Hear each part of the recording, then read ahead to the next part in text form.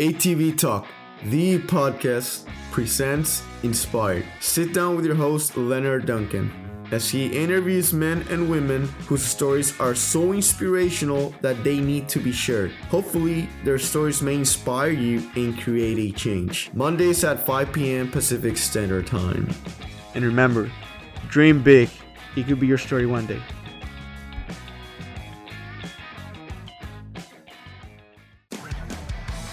GBC Powersports Tires, a division of Greenball Corp, has been producing industry-leading tires for ATV side-by-side market for over 25 years, with tires like Mongrel, Dirt Devil, TerraMaster, XC Master, Dirt Commander, and Groundbuster. They have a tire for your application. Top racers from GNCC, Works, and Best in the Desert rely on GBC Powersports Tires. So why shouldn't you? Go check them out at gbctires.com to see the full line of tires they offer. Thank you very much. Mike Penland, how are you tonight? Good. I'm fine. And you? I'm doing great. This is our third meeting, so this is going to be episode 3. And I just have enjoyed our time so much that Yes. I really think that you have a great story to tell, and I want everyone to hear it. So that's why I'm doing it. And what we're going to talk about today is we've talked so much about your woods career and so much about you riding for Kawasaki all those years. And we're going to talk about SCORE. And I want you to tell everybody how you found SCORE, and then let you lead into one of the main topics of our story, okay? Okay. So have at it. I was 42 when I did my first Baja. This is 1,000. It was 1995, and that was the longest one in history. It was, I think, don't hold me to 1,185 miles. It started in Tijuana instead of Ensenada. They were, most people don't know, I didn't know, that Ensenada County is the biggest county in Mexico. And apparently there is a little something going on because we didn't go through Ensenada County. The race didn't. We went, I can't think of the words, up there, up high, and then we went over against the coast, the East Coast, and down through San Felipe and all that. So we didn't get into that county. So you went into the summit and then down to San Felipe. Yeah, I couldn't think of the summit.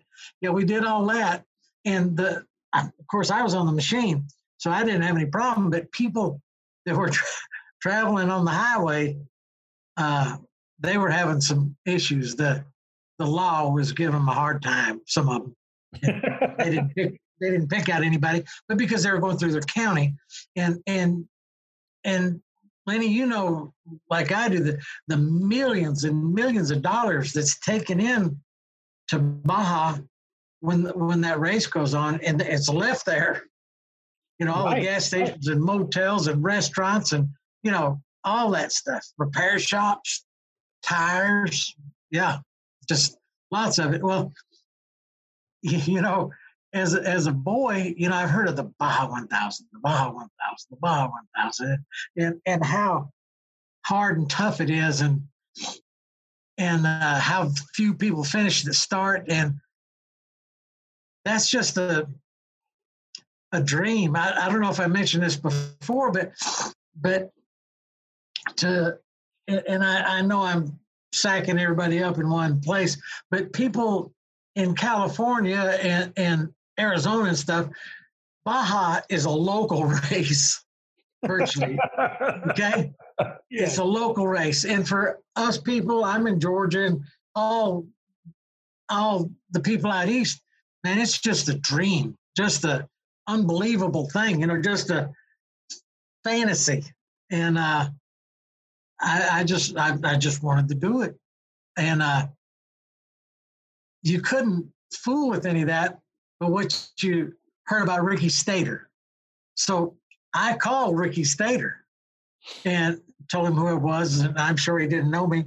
But I said, I want to talk about doing the race, the Baja 1000. He said, you need to call Greg Rowe. And I called Greg, and he tuned me into a little bit what to do. And so we went there.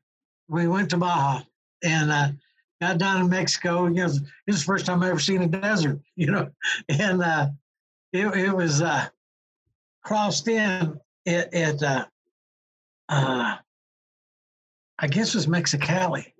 And when we pulled in to the country, it just changed. It went from pavement and cement and stuff to dirt.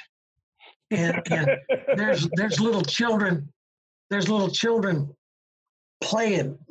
There, you know, there's a little boy and a girl, and the girl's got a dress on, and they're barefoot, and their feet and ankles are so dirty, and they're having a big time. The little dog's barking and jumping at them, and they're just screaming and hollering and just having a big time.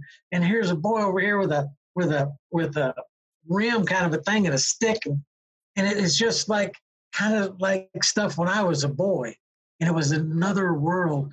And the hackles on the back of my head and my back and arms, it's all standing up. You know, it's so exciting and so neat. And anyway, we were going down Highway 5, and I don't even know I knew, but we pulled at kilometer such and such, you know, kind of like mile markers, but they're kilometer markers. And we got on this, we're going to this dry lake. And I met a feller named Andy Blue by accident. And we're just talking, and he's on a motorcycle and wanted to know, you know, if we could go together, if, you know, to San Felipe. And so we take off, and first, you know, we get to, I call it the Borrego Crossing, where Highway 3 goes back to, if you remember Tres Postes, 3 posts, it's where it goes back to Ensenada, and something had went on, and I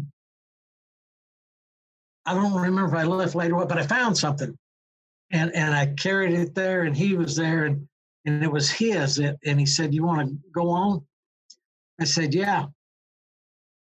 We started out, and we got in these whoops, and they were just miles and miles and miles of whoops. And you know, I'm just going along as best I can on the Wolverine, and all of a sudden, the back shock blew. Is a works performance shock.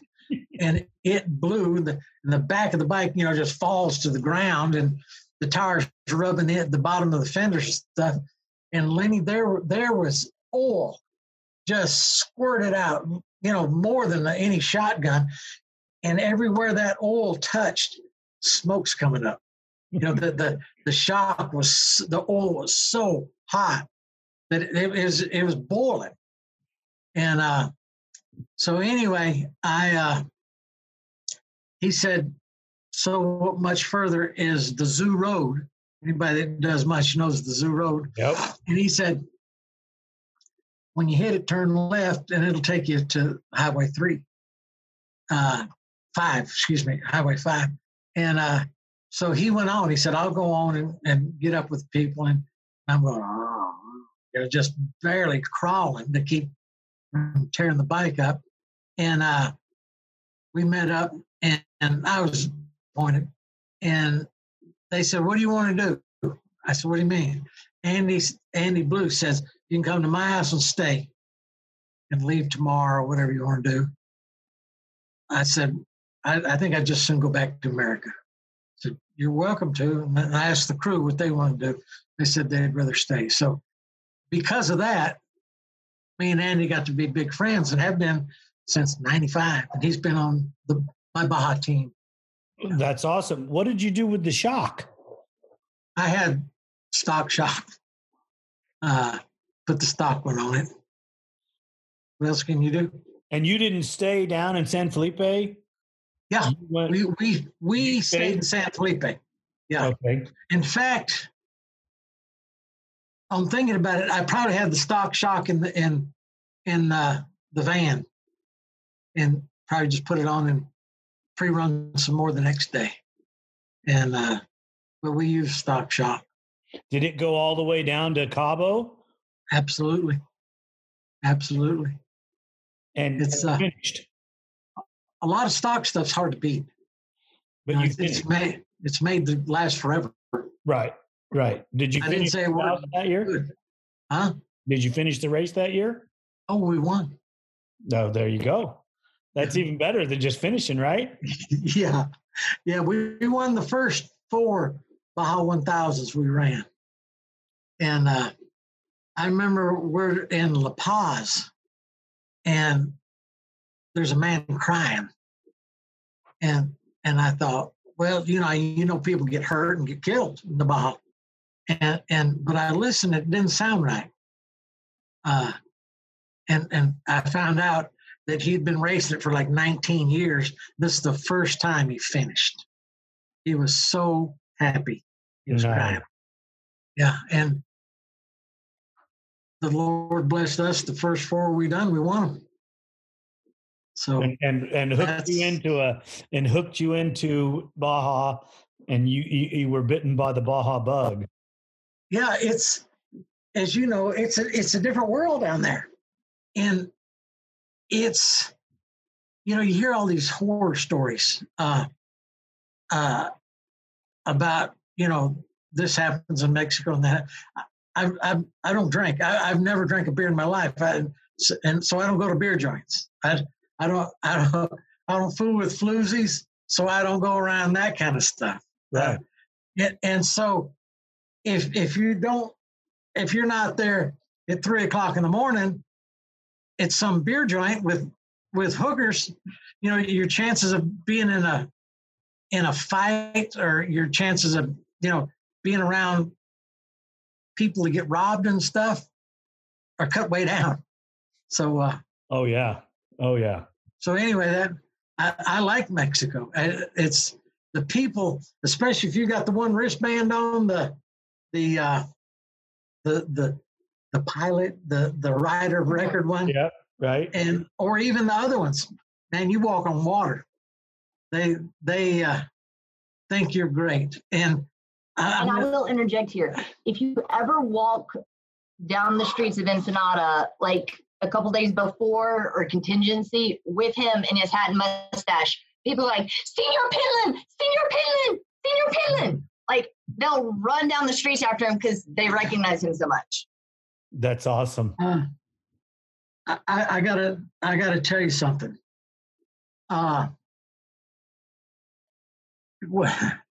We're there in their country, and I'm going to tell you, a lot of people, Americans, ain't nice. They're not nice, and the Mexican people, the ones I've been around, are always nice. Well, we're going through contingency, and we're pushing the bike most of the time. I'm sitting on it, and they push me, the team, or one of them sitting on it, and we push it. And behind's of course, they weren't that expensive then, a $500,000 trophy truck, and there's a class 10 buggy in front of you, and there's somebody else on a big time motorcycle, and they're all there. And the people that they're just all around. You're bumping elbows and shoulders, and and it's all good. There's no problems. Well, I noticed. Well, let me back up. Somebody came up. You're signing autographs for hours. Well, I've seen somebody, a youngster, go up to one of them trophy trucks, not with the trophy truck driver, mind you, but went up to one of them trophy trucks and handed him a thing to autograph, and they just get away, and it killed me. It killed me. So I'm there. And these I see it like a mom and or dad right there, and a child's here. Well, these people are walking this way, and these people are walking this way, and it's back and forth.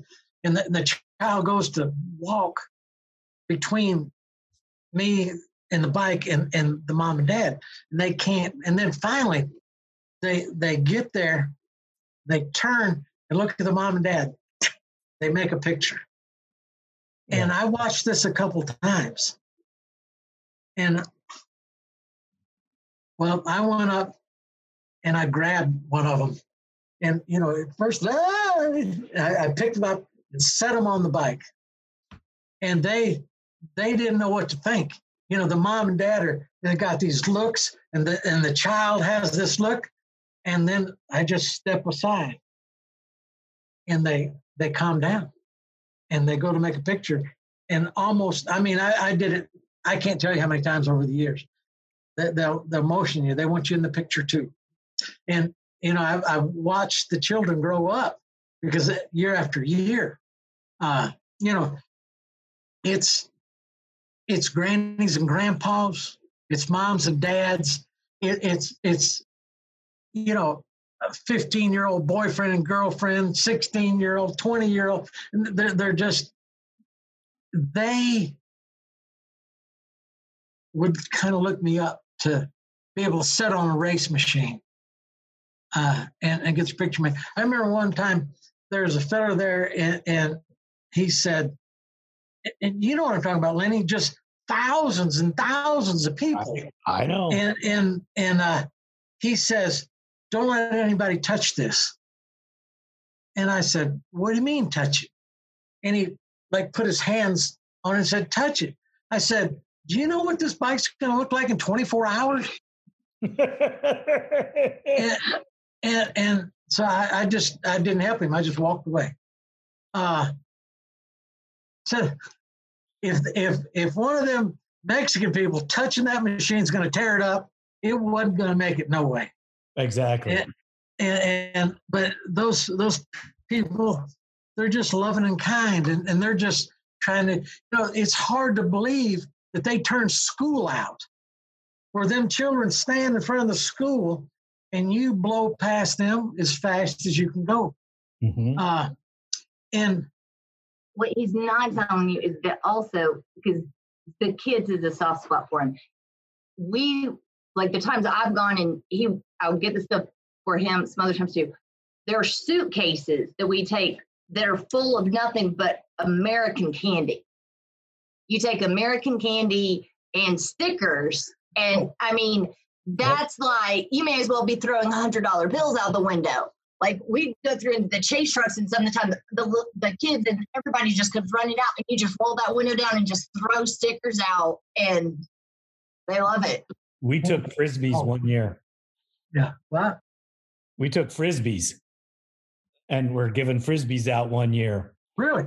Yep. And decals. And I don't know if you guys know this. My wife is from Guadalajara. No. Yeah. No, I didn't know. My wife's from Guadalajara. The two young ladies that are my daughters are, one has an advertising agency in Guadalajara that helps promote ATV Talk, and the other one lives here with us and does all of our editing and everything. So Mexico is near and dear to my heart. Oh, see. And yeah, I've forgotten because I got on that. But if I remember, they call candy Camilla. And when you start passing out candy, it's like stickers or posters to autograph. You're just covered up with people. They just come from everywhere. And what we had to do, because people behind us would get mad because they wanted to move down the line, to be inspected. My brother, most of the time, we'd have, 1,000 posters or something. And he would stand back. He'd give me 30 of them. And he'd stand back and I'd autograph them and then they're gone, and then some of the crowd would move away a little bit and we'd push the bike up 10 feet and then he'd hand me 25, 30 more and here they come again. And you do all that. But then stickers too. The people, all the team always want to know how much money to carry with them. And I said, well, everything's got to be 1s and 5s, maybe a 10, but you don't want 20s or big money because, a little bit of money can go a long ways. And I said, take some stickers because so many people would rather have stickers as money. And, you go to a gas station and of course down there, they pump your gas and you tell them how much and they pump it and they come over. You have sticker for me, and you go in a restaurant and you order your food. You have sticker for me, and you just give them out by the thousands. I mean, thousands. And like you take them in big rolls. Like they're not even cut, just like big rolls. Well, sometimes that, but they just love them. And Lenny, I think it's a big deal to be so satisfied with so little. Well, it's just. I'll tell you a little story. We were at a junction down in Dakar in South America on my first year. Uh-huh. And first year? The first year. How many times you been? I've been 3. What a bugger. And we're at this junction point and we're waiting for the machine and we're having tire issues. I told you the story about tire balls and all that last episode. So we're having some tire issues. So we have a set of tires for the machine and we're standing there waiting. And when the machine pulled in, we swapped the tires and we gave Raphael some water and he wanted to talk a minute before he got on the bike again because he'd been on the thing all day. Uh-huh. And a family approached and Raphael, the whole team, they wanted pictures. They didn't care if you were a mechanic, whatever you were, if you were wearing one of those team shirts, they wanted a photo with you. And I remember this family, they spoke English and they were just so enthralled with just being that we would let them take a picture. And there wasn't a big crowd. It was just a couple people and they took a picture with us and they were so ecstatic. And, and I'm just thinking that is the greatest thing because they'll probably have that photo forever. They don't know who we are, where we live, where we're from, but they'll have that photo forever. Yeah. It's awesome.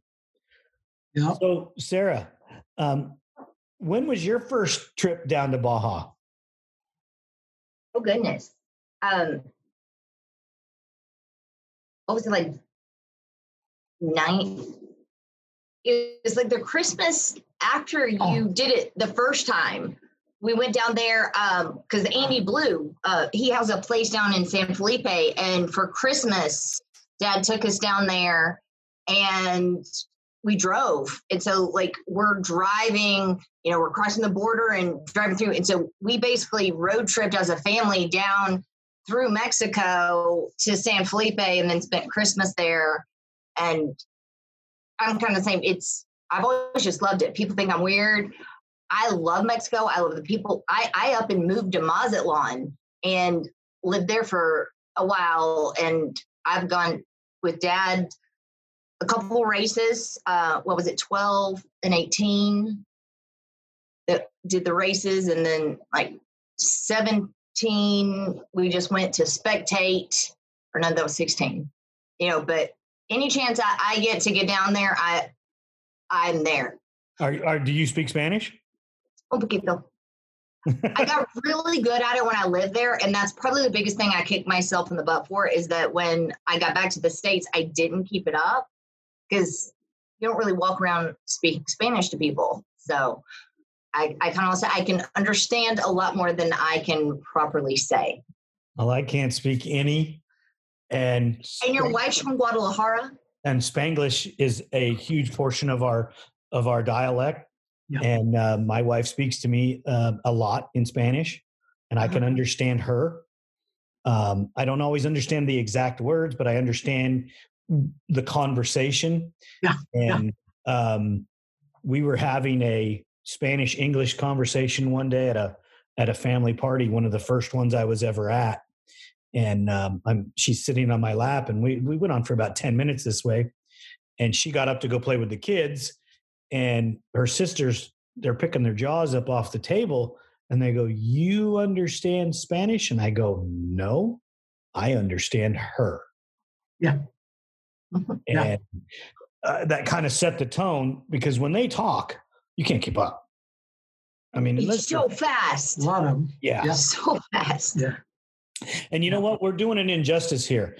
We need to let everybody know Sarah, who Sarah is. Sarah is Mike's daughter. It's Sarah Penguin. And she is a very large part of this episode for the subject that we'll be talking about in Baja. And I just want to make sure that when she chimes in, everybody, you got her, you got to give her a big pat on the back, because she's taking care of this great man and making sure that all this happens on her end, as far as connecting us in the Zoom meeting and making sure that the audio and video works.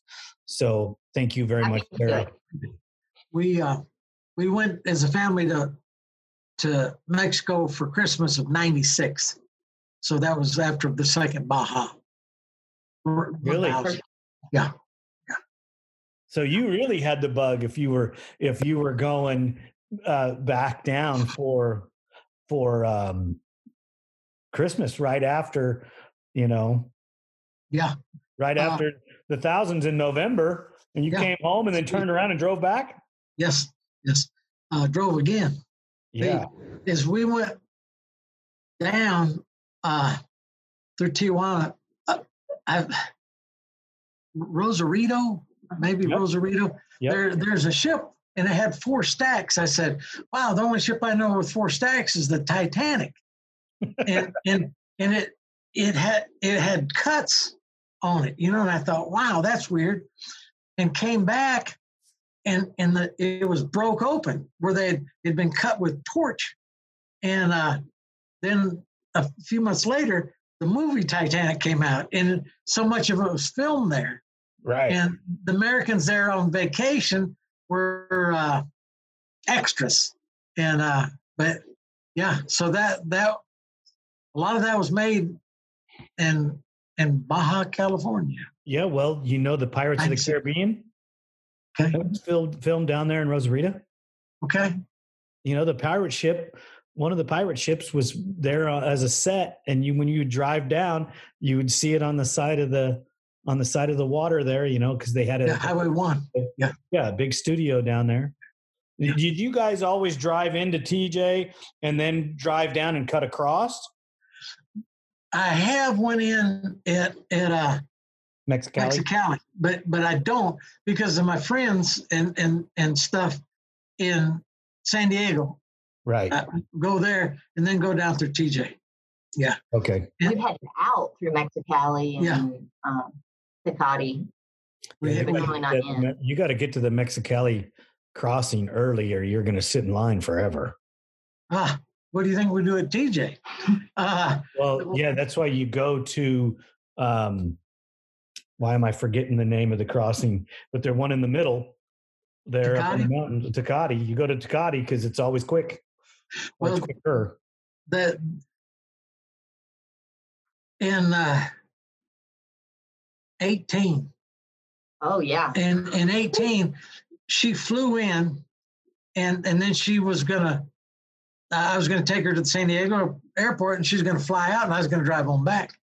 And that was that day was when them people were having that set in, or whatever you want to call it, that it marched up. The caravan of peaceful people. And so we went to Tecate, and I believe it was 4 hours there before we could get across. I really know it was. And by then, I couldn't get her to the airport in time to get the plane. So did you end up driving home with him? Yeah. Road tripping. All right. Well, my wife and I, this is before we got married. Or no, we might have been married. I don't remember. We sat in line for 7 hours. Yeah. TJ? Well, we both have the Ready Line pass.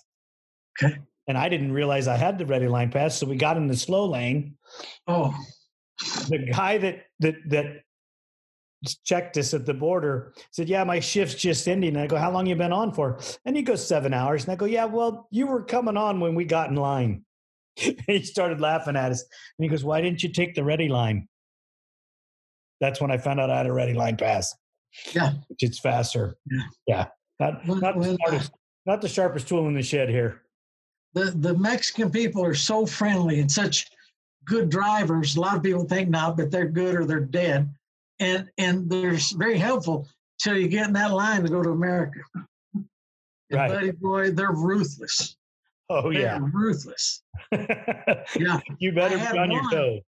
I had one that cut across, and my truck's an F650 4-door, and I've got a 30-something foot, 33 foot or whatever it is, gooseneck trailer, and it's kind of hard to move quick and stuff. So I'm there, and they cut in, and they rubbed my front bumper, and they called the American border crossing people, whatever they are. They're always walking around. They got dogs and stuff sniffing around. Uh-huh. And she called one of them over about where she rubbed my bumper. Right. And it was kind of like that. What happens in Mexico stays in Mexico. Yeah, they didn't say nothing. Nothing, not a thing. Right. Because I hadn't done They nothing. already knew. They already knew. Yeah. But okay, what do we want to talk about? So you switched from the Yamahas to the Can-Ams what year? No, not Yamahas.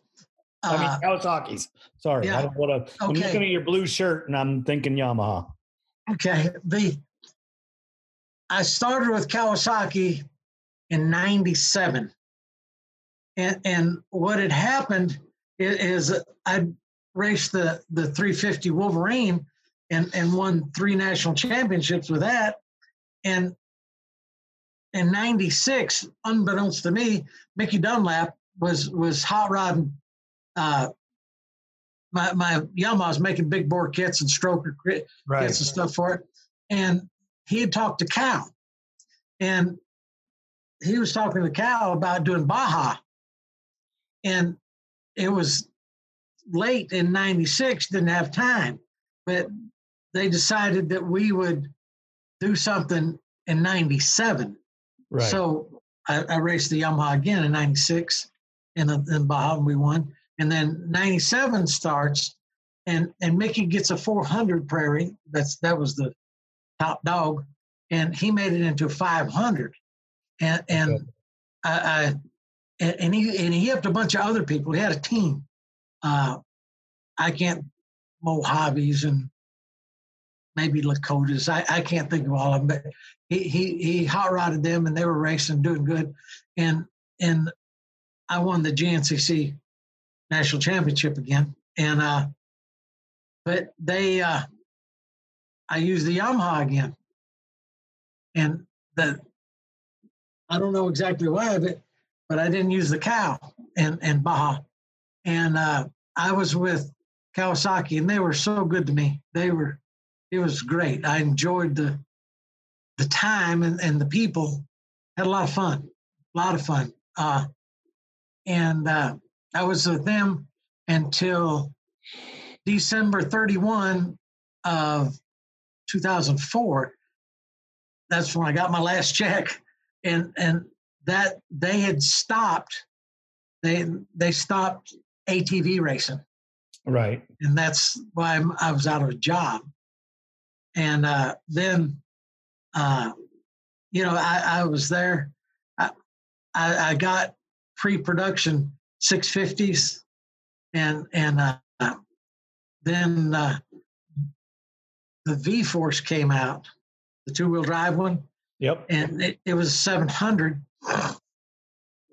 and I got a bunch of them parts. And what I did, I say I made the first 700 Prairie ever made, because I took a 650 apart and I took a 700 V-Force and mixed and matched and made 700 Prairie.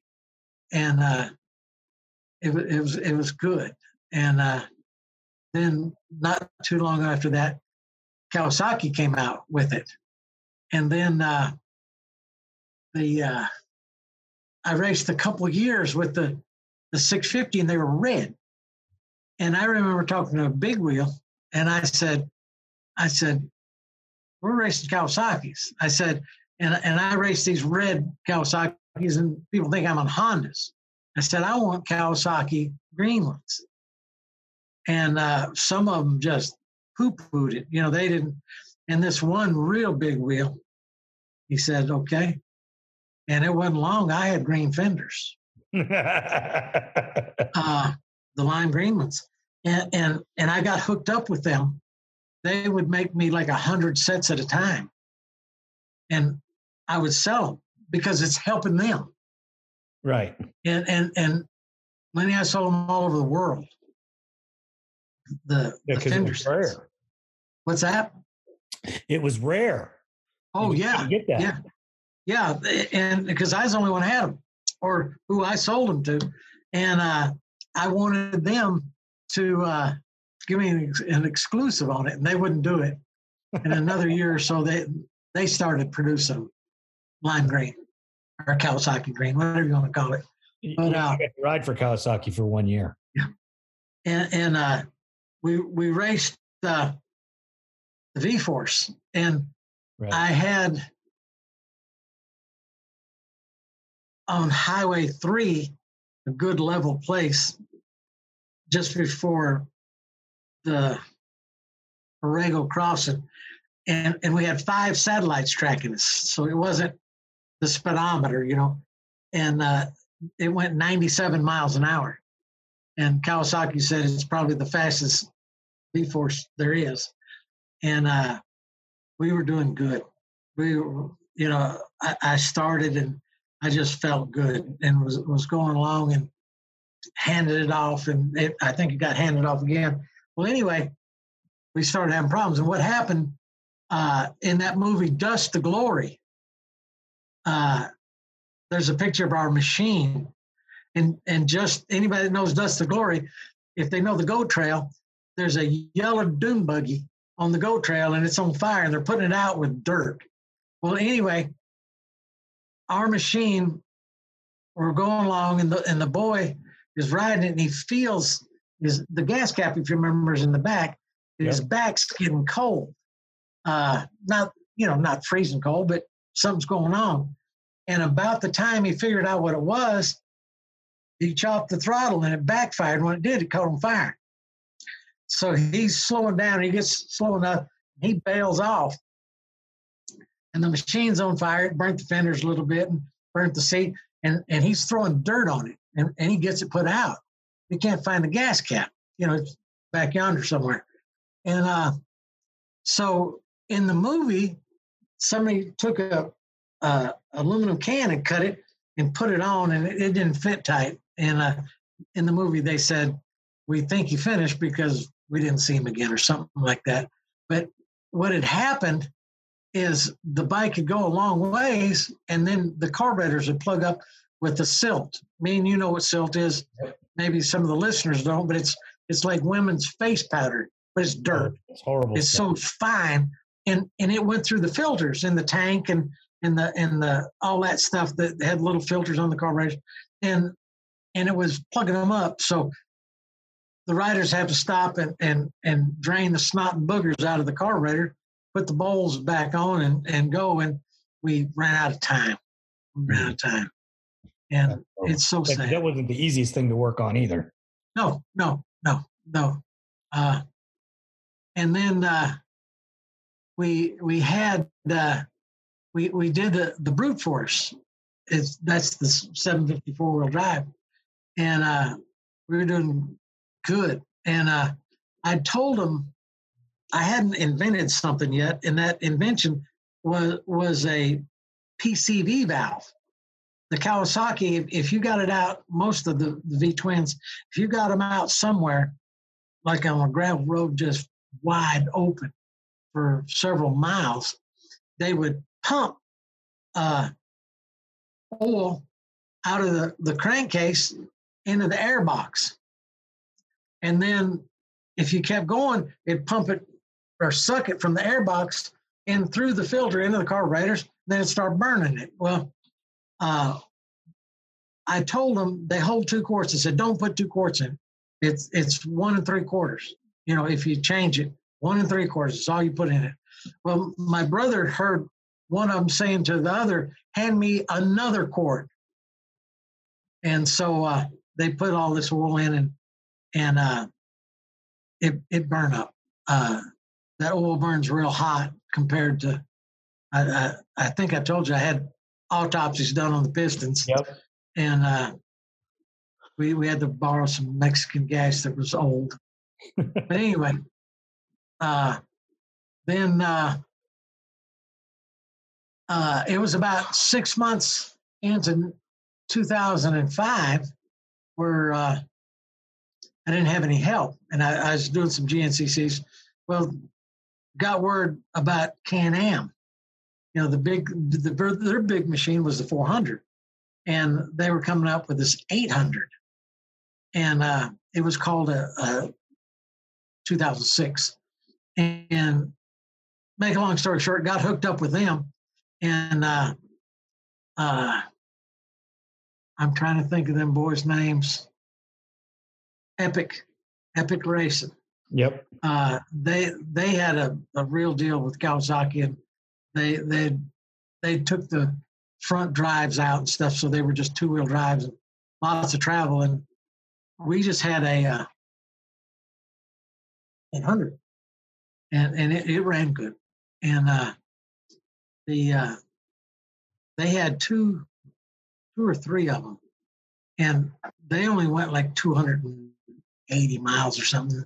They had problems and couldn't finish, and we won, and that was a big deal for us. You know, the first year on the Can-Am, and we won, and it was a fun machine, real fun, and it ran good. But later on, with other ones, who was on that team with you? Mike Swift. I've got the names of every Baja person I can think of here. We can read over them in a minute.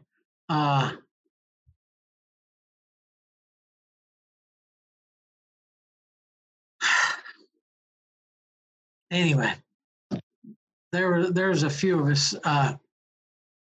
It was Mike Rogers. He's from Florida, and you don't like him, but he's an unbelievable whoop rider.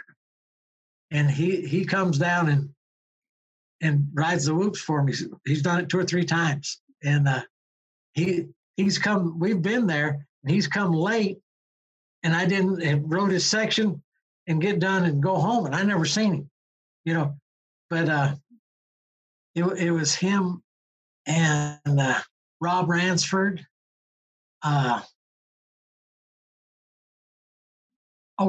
David Bailey. Absolutely, David Bailey. He was on it. That's going to be probably about it. But I later on, I got to tell you, the Lord blessed me with some machines. My Baja 800 Outlander runs over 100 miles an hour, like 102, 103. And it's probably the fastest 4-wheel drive there is, and everybody will argue with you, but that's okay. I've got it. Take your word for it, and I'm not going to argue with you. No. I know people listening. If we get the right people, they'll argue that theirs is fastest. But I'm going to tell you how fast my machine is. Once we got up around 85 and above, you could take the handlebars and whip them, and it wouldn't steer. Now, if you just cut the handlebars a little bit and a bit, it would start turning. But if you just whip them back and forth, it wouldn't. And what happened is the front end was so light that it wasn't making traction. So I put, I think it was 6 holes, about that big, I don't know how to say it, in front of your knees, behind the tires, in the fenders. That way it would steer. And I don't like to put a lot of miles on a race bike before Baja, but I like to normally put about 100 on it. And so I'm going across a dry lake, and it's only running 88 miles an hour or something. I said, I've heard it. I've backsided a piston, or I did something to it. And I was thinking and looking, and it was a 2-wheel drive. Lenny, I reached over and clicked it into 4. And I'm not trying to say jerk my arms, but I could feel my arms stretching because the back tires were slipping.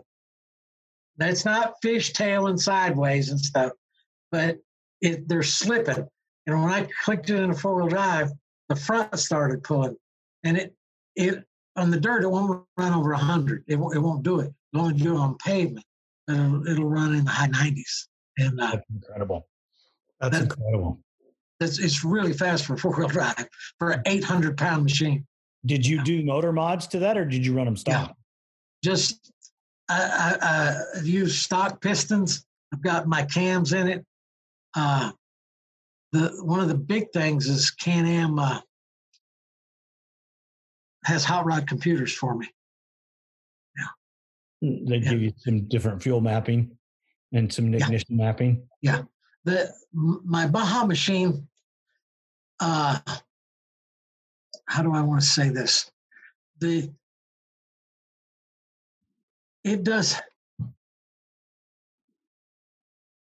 It's different than a regular machine in that if I remember right, my Baja machine, wherever you put the throttle, it gets that amount of gas.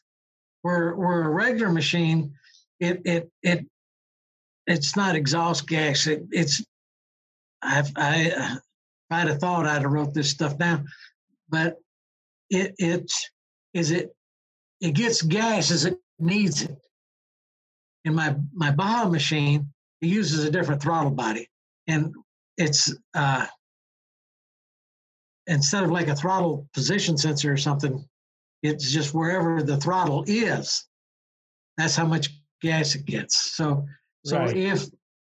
if you could be at a real low speed, which you can't do because of the CVT, but if you open it up wide open, it's getting wide open gas, although the motor's only turning just a few RPMs. So, but it works well.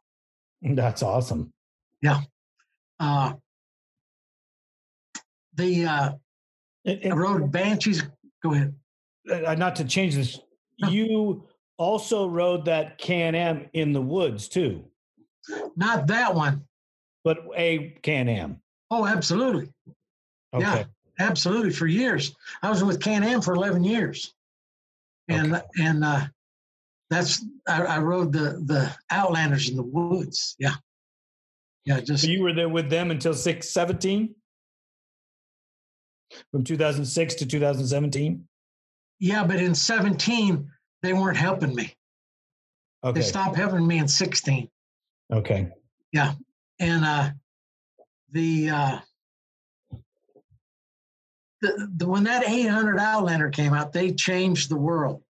I told you, I think that the 350 Wolverine changed the world. And then the 650 Prairie changed the world. And then the Can-Am 800 changed the world. And ain't nothing else come out and changed it yet again. Well, I wrote a Polaris. Please forgive me. I don't know what it is exactly. It's giant. It's a huge quad, like 55 inches wide. Yeah. It's got all these bells and whistles on it. The thing's it's 1,000 cc's, I'm assuming. It screams. I rode it in the dunes when we were out doing a photo shoot with Dirt Wheels. And this is just a couple weeks ago. And I see the videos of these 4-wheel drives with the lift kits and the big wheels on them, doing all kinds of this swamp and stuff. And I'm thinking, I'm riding this thing and I'm thinking, I get it. I could have one. I could ride one of these. I could do this because it's incredibly fun. They're not. No, I'm not talking about. Let's not go to the motocross track with it. No. But if we're going to go ride, and it's super comfortable. Yeah. And I'm not a huge Polaris fan. Don't get me wrong. Yeah. But I hope one day, and I hope it's soon, you get to ride a 1,000 Outlander or 1,000 Renegade. Yeah. If I ever get the opportunity, I'm not against it at all. Because I think for myself to do some of the things that we want to do in our life as we get older is more. Don't laugh back there. I see the smirk on your face. It's okay. We are old. Okay. We are old. You're not, but we are. That's right. I certainly feel old. But yeah, I raced a 600 Grizzly one time, and we had everybody covered in the Baja. We had everybody covered. It had such a lead that was unreal, and it was going to Cabo, and we got to La Paz, and it quit. The piston came up one time, it fired. Next time, piston come up, it didn't fire. And we were waiting, and I fell asleep. What happened is the CDI went out, and Yamaha found out about it. They wanted that CDI back in Japan. Yeah, because they wanted to know what happened. Yeah, that's just not an issue normally. CDI is going out. They wanted that thing back. But I wanted to tell you something. We raced Banshees, the Great Outdoor Store. It helped, and not that more than helped. But the Banshee, that was, I guess, the one year was the Baja 2000, which was the year the Banshee that year. I think so, because we had 44 spares. Tires. Oh my God. And if you remember, the Banshee has one bolt pattern in the front and then a different one in the rear. Yep. But in 91 they changed, and 89 and before they had the same bolt pattern front and rear. Right. And I had some rears with this bolt pattern, some rears with that bolt pattern. So I took a hub and I narrowed it a little bit, machined it where the splines are at. And I took that thing and put it on the axle backwards. Okay. And then I put the other hub, the 91 and up hub, and put the big nut on, because if I ever got to where I was somewhere, I did it on both sides. If I ever got somewhere where I didn't have a rear spare with the small bolt pattern, just had the big one, I just had to take the big nut off, the axle nut, and change the hubs. That's pretty put smart. That one hub, and that way you can at least get somewhere. Yeah, because that way it was always with us, and we didn't have to keep it in a tool sack or in your backpack or something. It was It was on the machine, and didn't have to here, take this with you. A wheel hub, and we shaved the front tires. The 12s weren't big then; the 11s were. So we had 11-inch tires front and rear, and the front ones I shaved them, not like a mohawk, but I shaved them down because you just, it's a Banshee. You ain't got no traction in the front anyway, except to turn or need traction. And I saved weight, unsprung weight, and weight, and I'm proud of myself for that stuff. But this is what I did, and then I'm really proud of this. I changed it to oil injection. Now, everybody's, they come in my shop years ago, and they'd have some two-stroke with an oil pump. Why don't you take that oil pump off? Why is that? It might break. I said, yeah, it might break. I said, that truck you're driving, how many miles on it? 200,000? I said, is that oil pump ever broke? No. And I would talk them into not taking the oil pumps off unless they just had to have them off. But what it was with that, you know, when you're mixing gas and oil, you've got to be able to run, you know, in the Mojave Desert with 4 fat ladies on it, you know, in 125 degrees. And you've also got to be able to run in Alaska where it's 40 below, and so that the oil is either going to be too much or not enough. And you've always got to have it too much, because if you haven't got enough, you burn up. So with the oil pump, you can adjust it. And I had it for this because if we ran out of fuel, like I said before, every Mexican's got a milk jug of gas in the back of their car, in the trunk of their car. They got a liter of oil. So we could take and bum their gas and didn't have to worry about oil in it because it was in the tank. I had a gallon. It was a Honda lawnmower motor gallon tank mounted to the right front fender, you know, behind it. It works superb, just with flawless. There's no flaw in it, and well, it's, you know, necessity is the mother of invention, and I thought that we needed that, and so that's what I did. That's pretty cool. Let's get into 2007. Okay. I think this is a special time, a special conversation that needs to be had. Be had. You mentioned it in our first episode, and maybe it's a little harder for me to talk about it than you because I don't know enough about your son.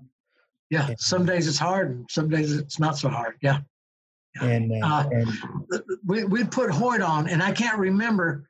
We're in the Baja 1000, and I can't remember exactly where, but he came through El Crucero, the pit, and he was rolling.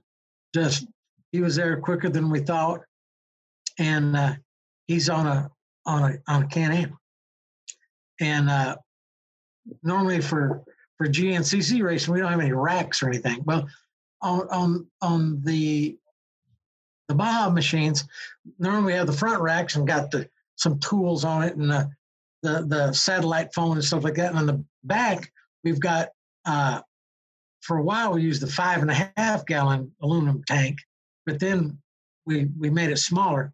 And so we watched Hoyt, my son, come through. We ran down to the Bay of LA road and went up where the course crosses. We waited there, and he didn't come.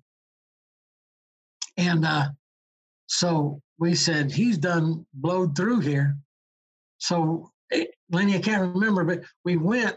It was a long ways. It was the riding was a couple hundred miles, and we went where the course intersected the highway again. We waited there, and he never came, and never came, and never came. And we said, well, you know, the bike's broke somewhere. And then daylight comes, and the weatherman calls our, you know, I can't remember what our number was, but he called it and said, your rider's been hurt. And we talked and they said, how bad? Is it life-threatening? Said, yes, life-threatening injuries. So we go start heading north, and it was a good ways, a few hours, and he was at the hospital in Guerrero Negro.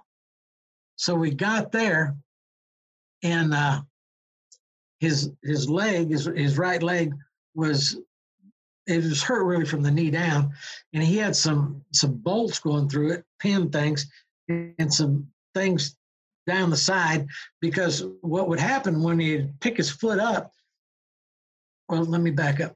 When he wrecked, he was sliding down the course on his face, kind of like Superman, but he's on the ground. And he can see the machine coming behind him. It's boom, boom, boom. And he said, this is going to hurt. Well, the rack hit his leg below his knee and crushed it. And so when he would pick his foot up, his toes would point down, laying on your back. Mm-hmm. And so they took him there and they did some stuff to kind of stabilize it. And he says, go get the bike and finish the race. Go get the bike and finish the race. He wasn't concerned about him. And so we went to find it. He told where he wrecked, and we went, and the machine's not there. And we're looking all around, and some people had put it over a hill and hid it. And one of the teammates finally, I don't know how long it was there, one of the teammates said, here it is. And it didn't have any wheels and tires on it. It didn't have the it's not called a tracker, it's the, what I'm talking about, the GPS. Yeah, kind of like thing. And they had stole a few other things off of it. They stole the battery. They stole that stuff to keep us from stealing my bike back that they had stole. Right. And there's some Mexican boys there, and they had a little truck, Toyota Datsun, whatever. And we loaded it in the back and took it and put it in the back of my truck. And then we went, and my son, and they said he's got to go to like La Paz and get operated on. And what a lot of people don't know is most of the doctors, the orthopedic surgeons and stuff, they're trained in America. So we go to La Paz, and as we're leaving Guerrero Negro, we have to pay money, cash, to get him out of the hospital. And the doctor said, if you'll bring some of these brackets and pins and stuff back, we'll give you some, this much money. I said, okay. And so we take Hoyt down there, and they wound up putting halos and stuff and pins and just lots of work. And so they said, you got to give us a lot of money, or you can't get him out of the hospital. I don't know if they're going to keep him or what. So I didn't have it, So I called a buddy of mine in California, and I tell him I need lots of money. And so I've got a Mexican friend, put him on an airplane to go to, he went to Ensenada and then drove up to TJ. And my friend from California went to TJ, and they met, and he gives him the money. And so he's going back to fly from Tijuana back down to La Paz.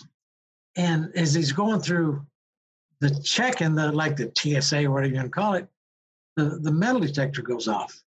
And they go, what's the deal? He said, nothing.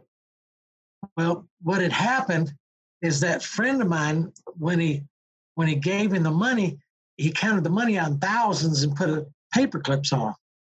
So there was enough paper clips that it set the metal detector off. So they're wanting to get the money. They say, what, are you a drug dealer? I said, no. And he tries to explain to them what's going on. And whether they believed it or not, I'm sure they didn't, but they wanted that money. Them guards, or whatever you're going to call them, they was going to split that up. And so they're back and forth.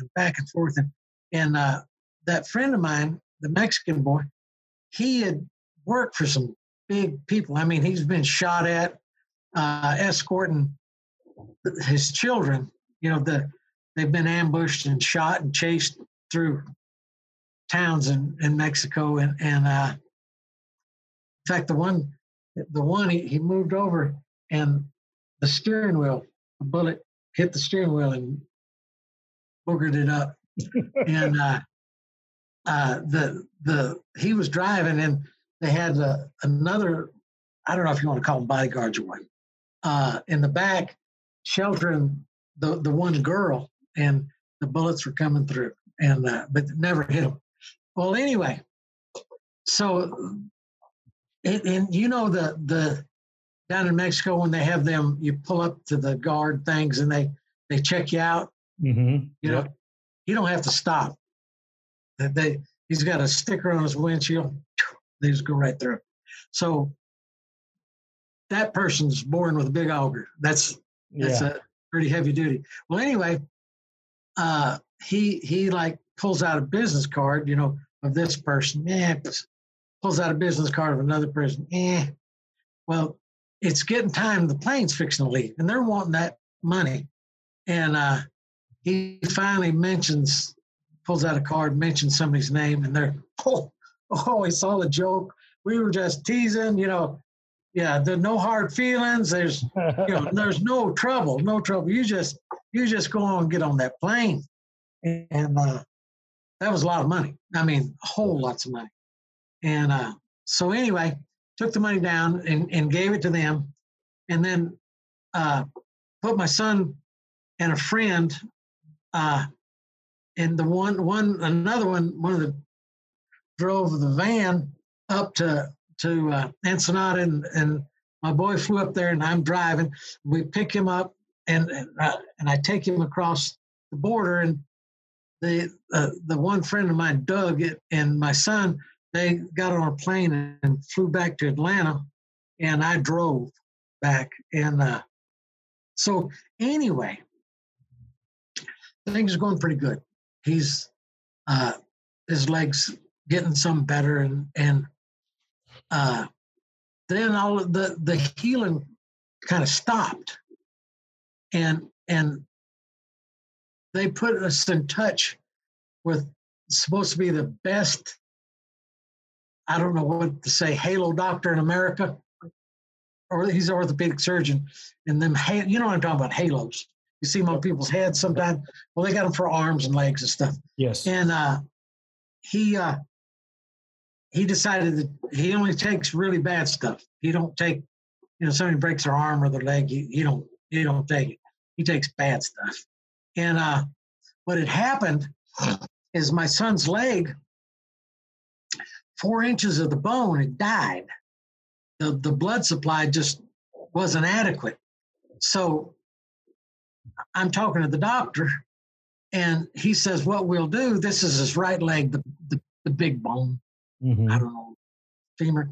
And he said, we'll take and cut 4 inches of it out.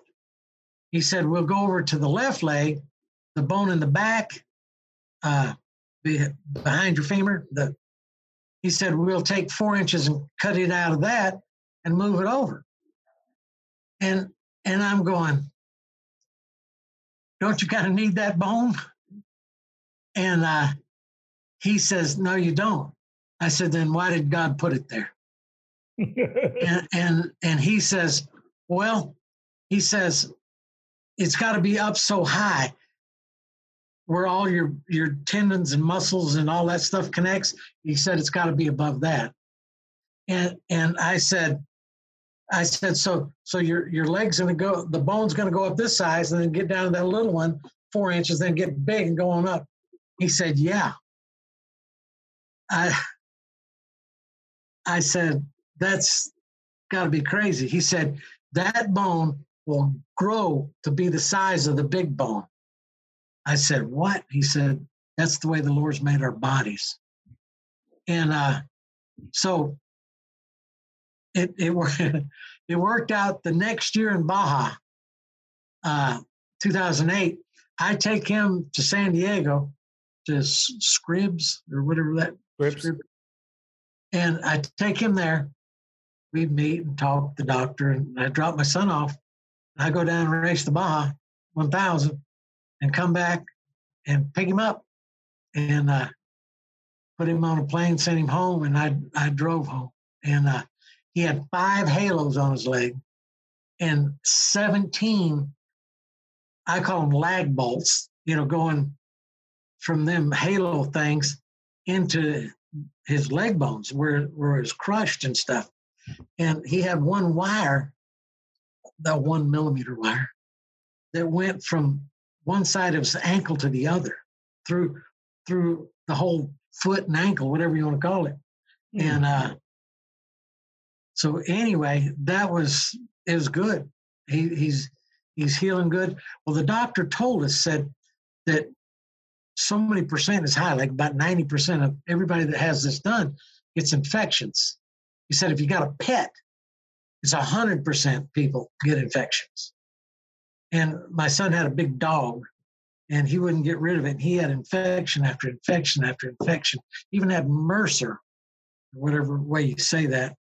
And so that was November of 8, and in July 23rd of 9 he died, and it was pulmonary edema, some kind of infection or something. But if we get pneumonia, we got snot in our lungs. Okay, and pulmonary edema is like bubbles, little bitty bubbles, like smaller than BBs, and they're like real thick. The housing, and they're all together, and you get that in your lungs, and they fill up with that, and you drown. And so that was 2000. It was July 23rd of 9. And wow, that's what it is. What it is. But that's yeah, that's quite the event. Yeah. The SCORE people, when they found out, it just blew their minds. They didn't know that he died. But, can I ask some questions? Absolutely. Anything you want. What when he rode, because I know that he rode with you in 2007. Prior to that, did he race? Yeah. He was in the Marines, and then I hate to say this, but racing wasn't a big deal to him until after he got out of the Marines. Okay. And then it was, and then we went to all the GNCCs together and that kind of stuff. Yeah. When did he get out of the Marines?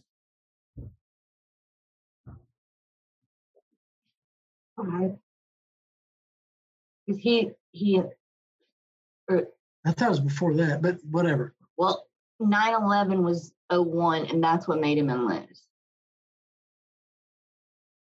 Okay. And he did 4 years. Did he go overseas? No, he didn't enlist because he was the last of the bloodline, what they call it, like the brothers' law or brothers' rule or something like that. So he couldn't fight and do what he wanted to. So he just did the one term and then got out and started racing. Because he was the only son to carry on the name, so they wouldn't let him go. Whatever. But he was in Camp Pendleton for a good while. Okay. There in San Diego. Just down the street. Yeah.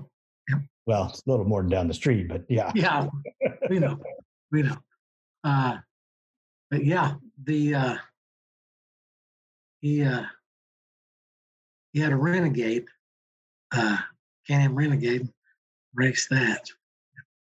So he started racing when he got out in 2005.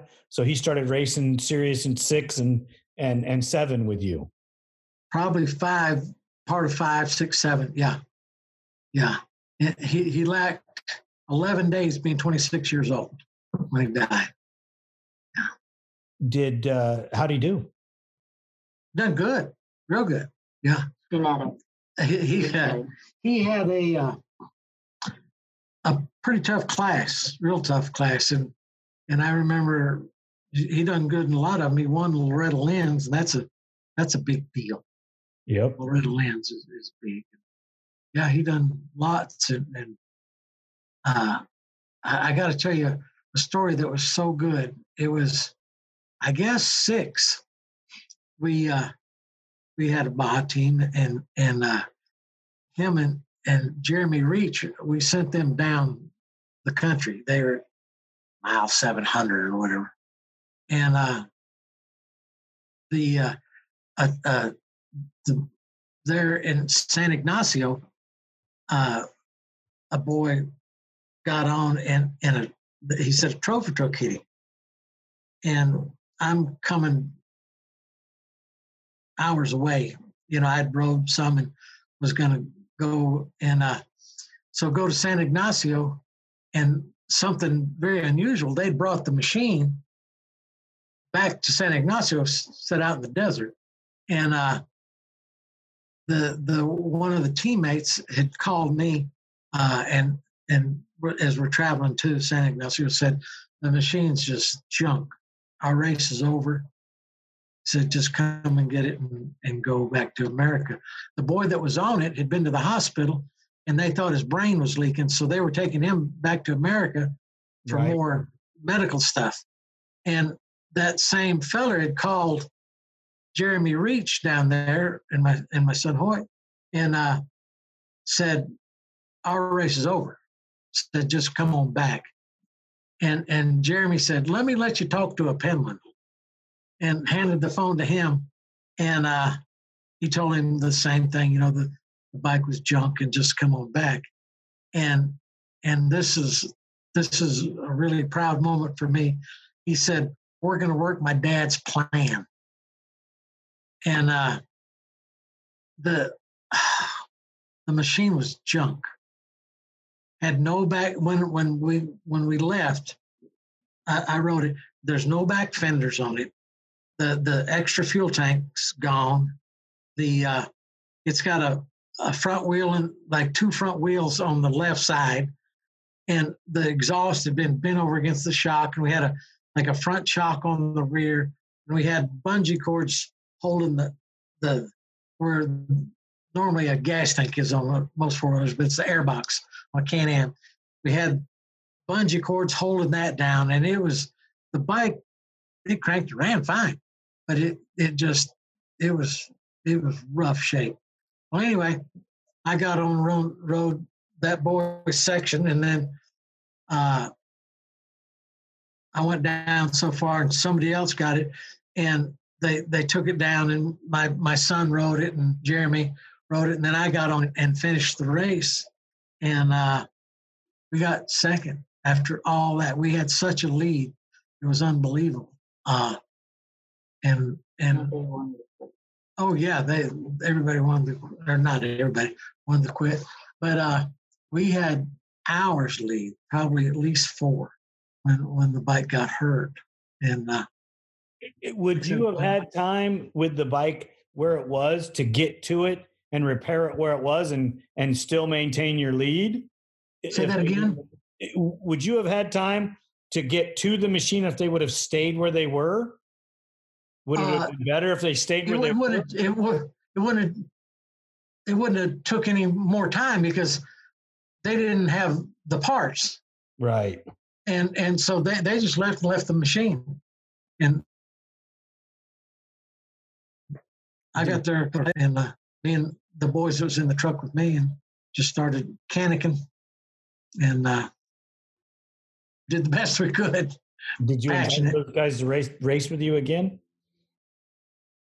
There's very few raced more than once.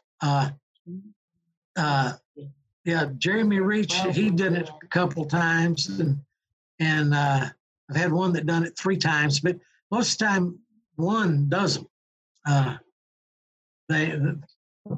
You have to ask them why. But it's all. Are you trying to say you're a tough boss? What's that? Are you trying to say you're a tough boss? No, not at all. It's hard to get people. If you get somebody, what we do is we pool our money. We take so many $1,000 as a piece, like $5,000 and $6,000 a piece, and we try to have 6, 5, and 6 people. And so you pool your money. Well, you got to have somebody that's got the money, and then you got to have somebody that can ride. Make up work. Yeah, and get off work long enough and you got to have somebody that can mechanic. You know, And the ones like if you break 1 year and they don't get to ride, it costs the same amount of money whether you get to ride your segment or not. Yeah. And a lot of people get butthurt about that and don't understand it. And that's just how it is. Right. It's kind of like gambling. well, me and you know that, but a lot of times people don't appreciate it when they spent that much money, that much time, Right. and they don't get a return on their investment except the good time. You know, how many people have even been to Mexico, much less, the Baja 1000? But yeah. You know what? It's if you're going to invest the money and invest the time, and you don't get to finish, it's bitter, but it makes you come back. That's why you go back. I mean, yeah. Some people don't. Some people don't. What I need to do next time I want to race Baja is call you because you understand. I just don't have any money. Yeah. Okay. I can turn the wrench, but I don't have any money. Yeah.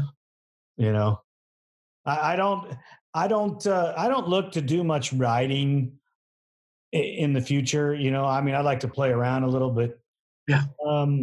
It'd be a side by side, I'm sure. No, I'm not a side by side fan at all. Because you ain't done it enough. No, I get car sick driving them. Driving them, I get car sick. Explain that one. I've had several members of my team, four-wheelers even, and side-by-sides, when it's dark, they get sick. And I mean, throw up sick. Yeah, I don't mind the night. Riding at night, it never bothers me. I like riding at night. Actually, I think night riding is actually more fun because there's less distractions. Yep. You get to focus on the light. You get to focus on where you're going. And if your lights are good enough, you can go fast and oh yeah, you're under control. I raced in Pondezvous. Yeah. And I rode on a team with a Yamaha, and the lights were so bad that when you go down the backs there wasn't inadequate lighting in the back portion of the course. Okay.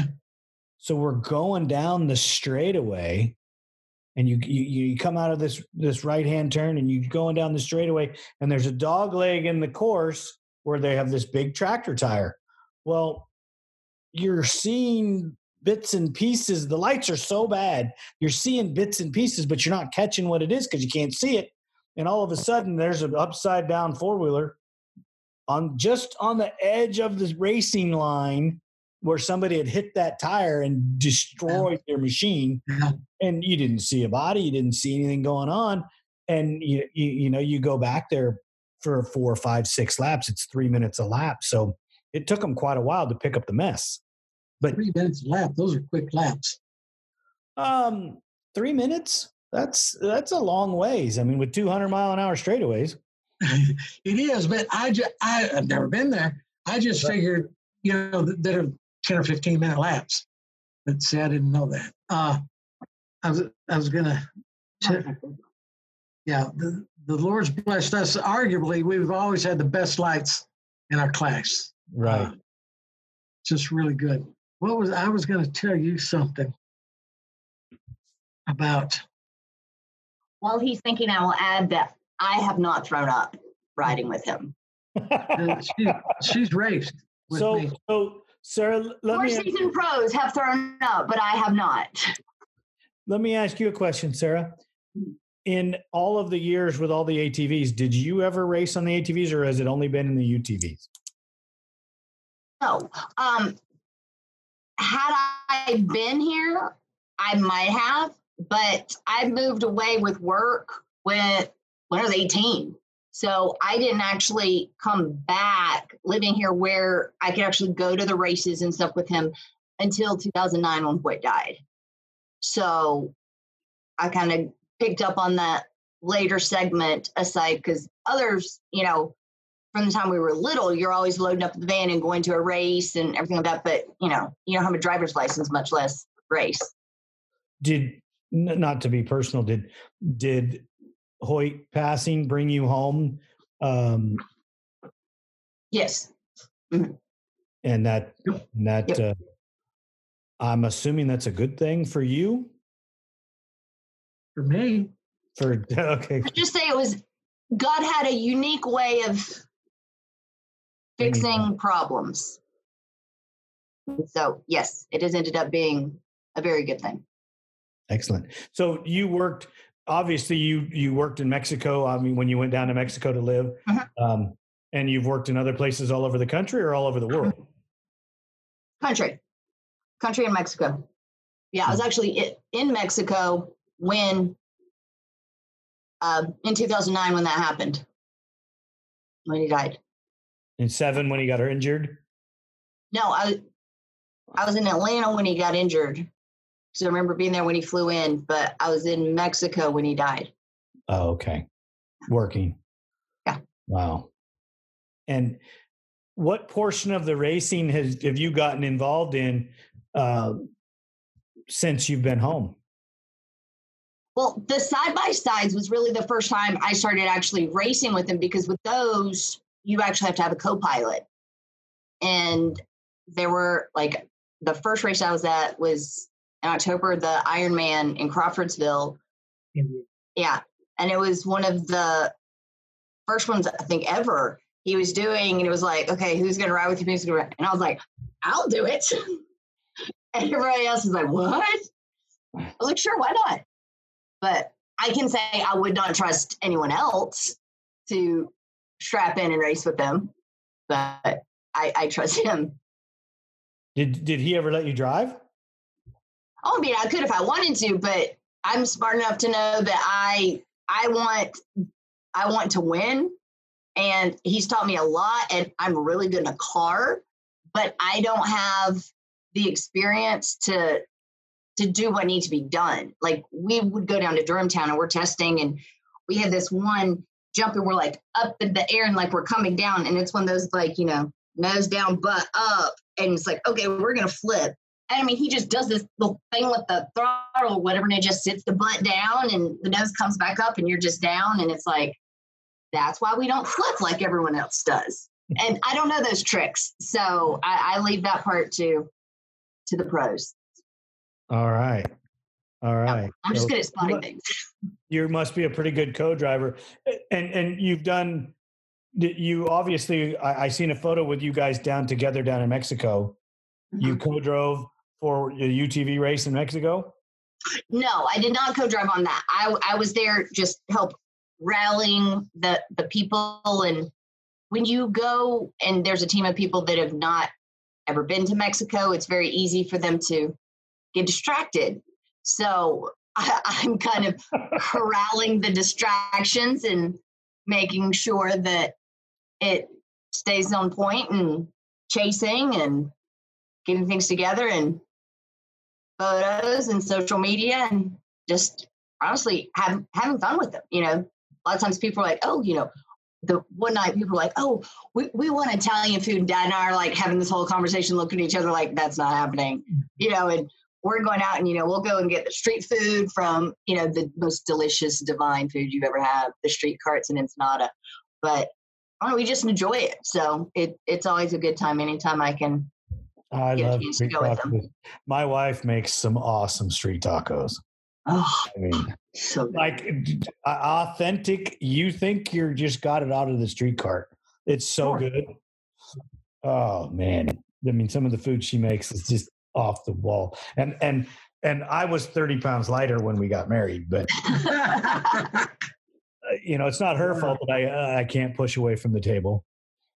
No, when I moved down there, that was like the first thing. I was like, I need somebody to teach me how to make real guacamole and shrimp ceviche. So. You like ceviche? Uh-huh. We were doing. So good.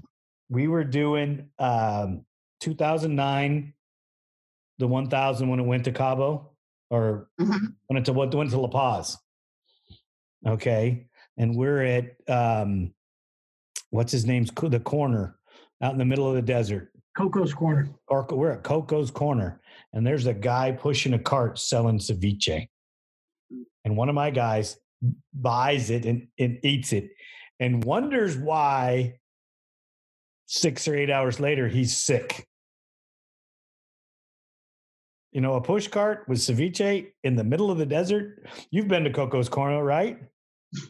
Yeah, I have. You know, Sarah, have you ever been there? I don't know. It would be pretty rough. Let's just put it this way. It's remote. It's remote. From Portocitos back to Highway 1, I took 2 days in my truck and trailer. 2 days. I had to go so slow my speedometer wouldn't read. And well, even then, it's got the big, huge tailgate, and the whole back was breaking off. And I can't think of it. There's a little settlement. I don't know, 10 or 12 Americans live there. And there's a restaurant across the road, and the little has an airstrip. Malcolm Smith has a house there. Okay. Can you think of the name of it? Nope. I can't right now. Well, anyway, there's a motel there, and they run with a generator part of the night. And so we got us a room, and the trailer's in a bad way. And so we go to bed and get up and just milling around looking, get something to eat before we leave. And my brother, a few years ago, had loaned somebody a helmet at Tech Inspection, and it was a custom painted helmet. It was really nice. And he needed a helmet. And so Morris lent him the helmet and says, I want it back. And the man says, if I have to fly it to you back in Georgia, you'll get this helmet back. And he's a pilot. And that man has a house there. We didn't know it.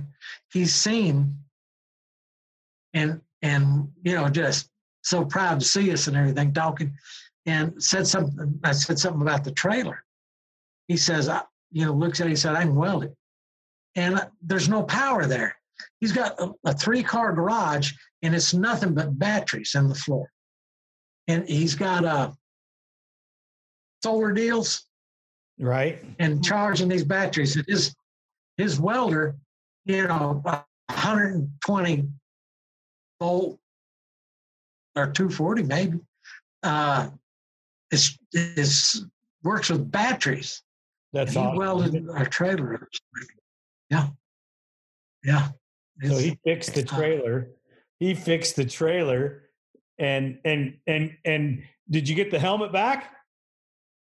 Oh yeah. That got that back a couple of years before. I mean, it was just right after. And it's the same guy. Same. I love that. That's the thing about Baja and Mexico is like they're all intertwined. No, it is. Yeah. The Mexican people have to help each other, because I've been going along, and literally when I first went, it wasn't unusual for filling stations to be 200 miles apart. When you're going to Cabo, 200 miles. And I was told you never pass the gas station, because even though that one's only 100 miles away, you get there, they ain't got no gas. They haven't had it in a week. It's going to be 2 more weeks before they get any. So the first year we went to La Paz in '95, and we're coming back, and we just leave. And my brother's van's worse than a gas hog. It's like 6 miles a gallon. And so we go and we take the what are you smiling about? It ain't funny. It's totally funny. And we have to take the gas jugs the for the race bike and pour them in the van. And we go a little further, and what else was it? We had we drained it out of the bikes, and we had some extra machines. And then we put it in the van, and now we're running out again. And my brother had the white gas lanterns, or lamps, and the cooking things. So we drained the white gas out of them and put it in the van. And then by then we got to Insurgentes, something. I don't know how to say it, but I know what you're talking about. Yeah. We got there and finally a station was open. We tried to never let that happen. My big truck, it goes over 1,000 miles on fill up, so it's not as important. But yeah, holds 150 gallons. So I'm real bad at it's not. I'm real bad at names of the towns. They always picked out landmarks for me, and my pits were landmarks. So you're going to this deal, you're going to this one, you're going to this one, and I could drive to those landmarks. Yeah, no problem. There you go. And we'd be having a conversation about being somewhere, and they go, "You were there," and I go, "I've never been there." And they go, "Yeah, this landmark." Oh yeah, dude, we've been there like 10 times, no problem. Yeah. You know, and I still to this day can't tell you all the places I've been until you point out a landmark for me or a pit. Yep. I was down, we were racing the 1,000, and I called home because I got a missed call of something about work during the race, you know, and I called home and they go, "Where are you?" And I go, "We're in a town." And I have no idea what the name of it is, and I have no idea how far down we are, and I have no idea where the bike is. So what's your question? Next. Yeah. We was there one year pre-running, and they'd had these unbelievable storms. And they were taking motorcycles, the Mexican people, and it was, I can show you on a map, but they were having to put motorcycles in boats, I guess little John boats or something, and they would take them and set them out and take them.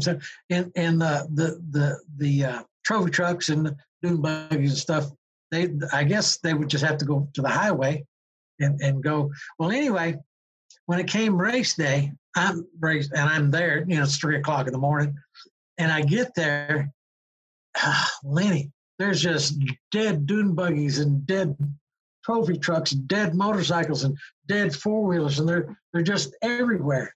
And I'm looking, and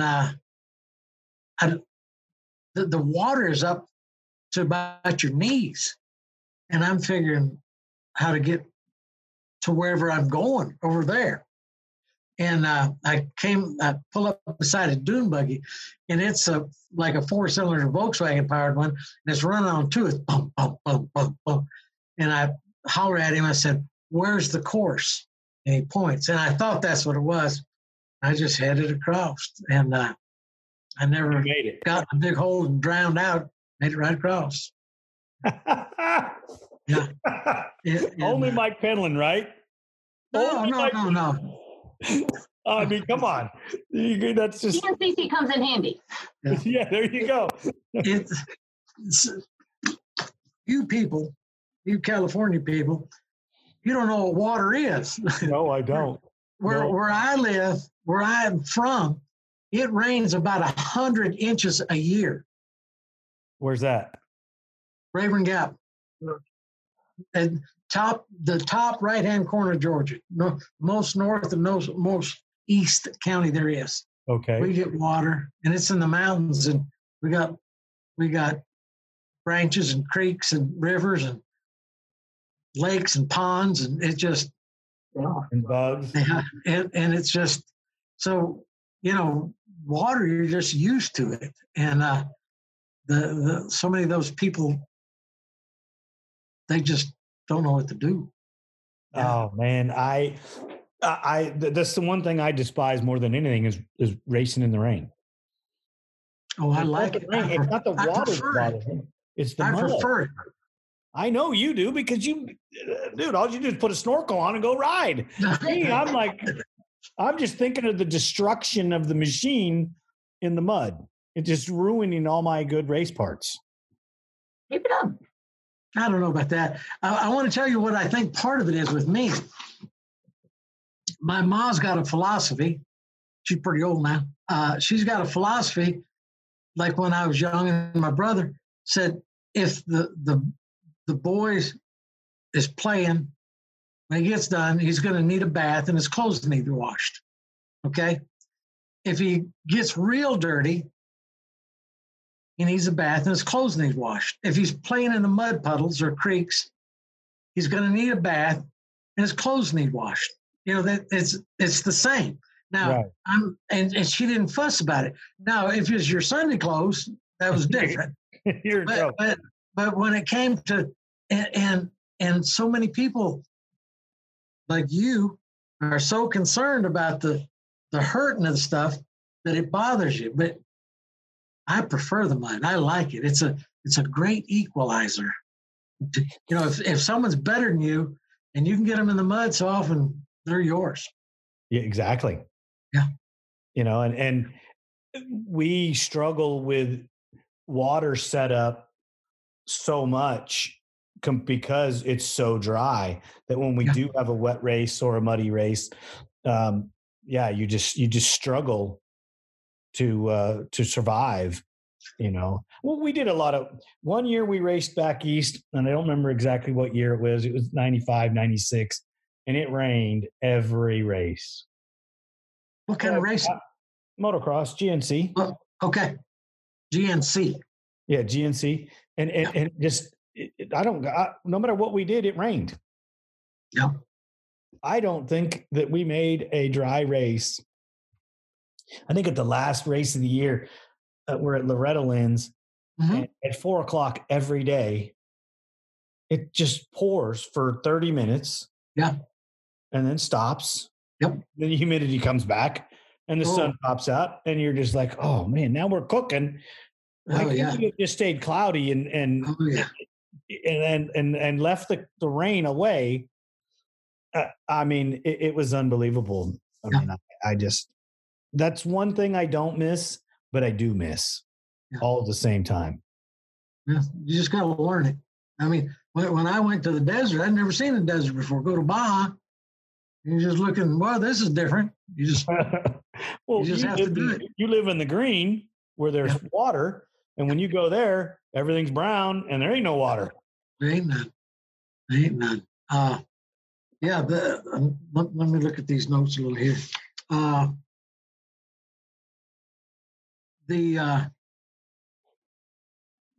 told you about that. I TT raced at Loretta's one year, and it was over 100 degrees, and I believe it was so hot you couldn't work on the bike.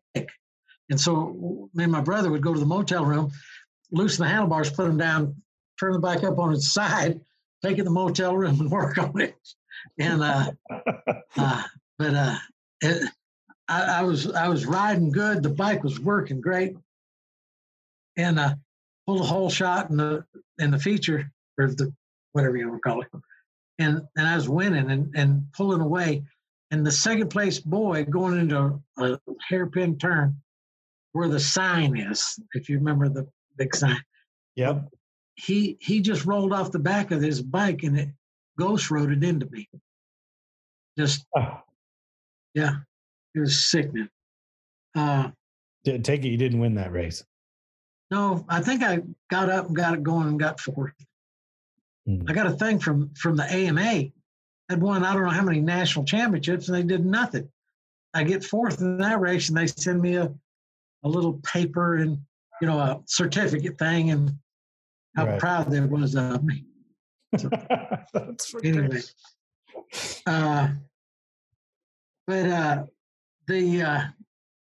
You're wanting to know stuff. The 6 and 10 hour races, a lot of fun, and I told you about the throwing up, but when it gets dark. But that I remember we was at the one race and it was I think I told you 6 hour race, and second place was pretty close behind. And my brother came up with the strategy. He told me what to do. And we was always changing riders at the same time. So it came the last segment. And they like came in and we didn't stop and change riders. I just rode the last part, and see, they lost time changing riders, and I was a little bit faster than their fellas, so we won that one. Did your brother? You talk about your brother a lot. Yeah. What's his name? Morris Penland. Morris Penland. And you and him spoke strategy quite a bit and did a lot of at times together. He raced the Baja several years with me, with us. Yeah. He didn't never won a big section, but he'd won a section and he'd do it. And he is where you need somebody to change riders or whatever, he's there. You know he's going to be there. And I'm going to tell you something. I'm embarrassed to say this, but when we would come to a road crossing to change riders or just wave, the truck or van, whatever he was driving, was always right there. And I said, man, he's just always right there. Well, I found out that when he got there 5 hours before, he's a mile away, and as he keeps moving up. And normally when we'd come through, he's the vehicles, the chase truck is right there. And yeah, and he raced a bunch and just kind of stopped. How is he, your older or younger brother? He's my younger brother. He's almost 6 years younger than me. Wow. Almost 6. How many kids were there total? Just you and your brother? Just me and him. And he's never been married, so he ain't got no youngins. What do we want to talk about? But yeah, he would, when we do them like 12-hour races, you start in the daytime and then you go and it gets night and stuff. And, he was there to pit us always. And I told you about ice racing, didn't I? What? You told me about ice racing. You're very fortunate to have a brother and a member of your crew that was so focused and loyal to make sure that he got you there and got it done for you. One of the boys on the team said Morris was saying, I've got to get to, whatever place. And the fella said, it's not that big a deal because, a lot of times you drive really, really fast in Baja. And he said something, I can't remember what it was. And he said something like, to you, he's a rider. To me, he's my brother. So, he was there. He would get there. As a guy that did a lot of chasing, and I only raced in Mexico one time. But my belief is the man on the bike or the woman or whoever it is on the machine at that given time is my responsibility. Yeah. And yes. I can't be there with them every step of the way, but I had better be there when they come in so that I can get them what they need to do what they're going to do to perform at their best. And if they need something other than something to do with riding or something to do with the bike, I'm the guy that's there. When I was in Dakar, they had a bad day. And what the bad day was is they had trouble finding the CPs.